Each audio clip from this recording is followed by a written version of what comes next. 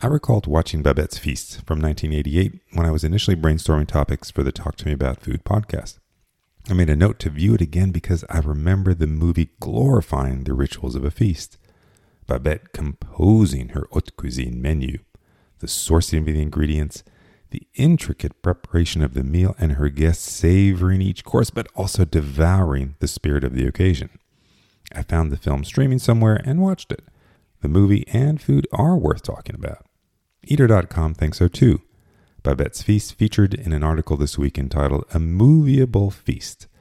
Criterion Channel has a smorgasbord of great food movies right now. Ezra Errol touches on this Danish movie as well as Tampopo, a memorable Japanese film that I have seen as well, and 5 other food-centered classics I've not heard of but now want to indulge in. Criterion Channel may be the best place to find these films and 1,000 other classics for a $99 annual subscription. If you haven't seen the movie, Babette's Feast centers on Babette, a once chef de cuisine at the most famous restaurant in 19th century Paris, and 2 spinster sisters in a tiny, God-fearing village in rural Denmark who are thrown together when Babette, fleeing from France, knocks on their door in a storm. The film culminates in a cathartic 7-course meal of sea turtle soup, caviar on blinis, whole fried quail, beef head stew, endive salad, fine cheeses, exotic fruit, and a souffle, all served with bottles of exquisite wines.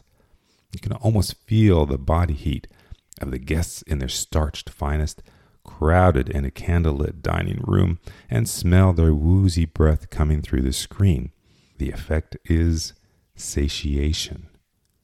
We haven't exactly been preparing feasts for the past 9 weeks, but we have been putting more thought and effort into the process of making family meals. There's a changing weekly dinner menu which incorporates family favorites, something new, and a dish or meal that requires a bit more effort. Mostly we've been improvising at lunch by cobbling together familiar sandwiches or creating a mashup of leftovers, but we have spontaneously made something fresh on occasion. A tangy 3-bean salad, lentil soup, or tortilla de patatas. Food shopping has been something of an adventure, not the trek that brought Babette her provisions all the way from France, but navigating the aisles, trying to keep the proper distance with other shoppers, also peering over their masks, searching for ingredients we haven't used or bought from that store, has kept us on our toes. Are we taking more pleasure out of eating at home? I think so. We're putting more into the process, so we're getting more out of it too. Babette's Feast reminds me that there's even more to get out of this daily ritual. Feeding ourselves and others easily descends into a discombobulated chore, especially during the school and work week. It can be a labor of love. Babette spent every last penny of her life-changing lottery winnings on creating this once-in-a-lifetime feast as a grand gesture of gratitude to foreign strangers who took her in. But also to revel in watching, sensing their pleasure, a communal pleasure of feasting on what she knew only a special chef could create. What generosity of spirit.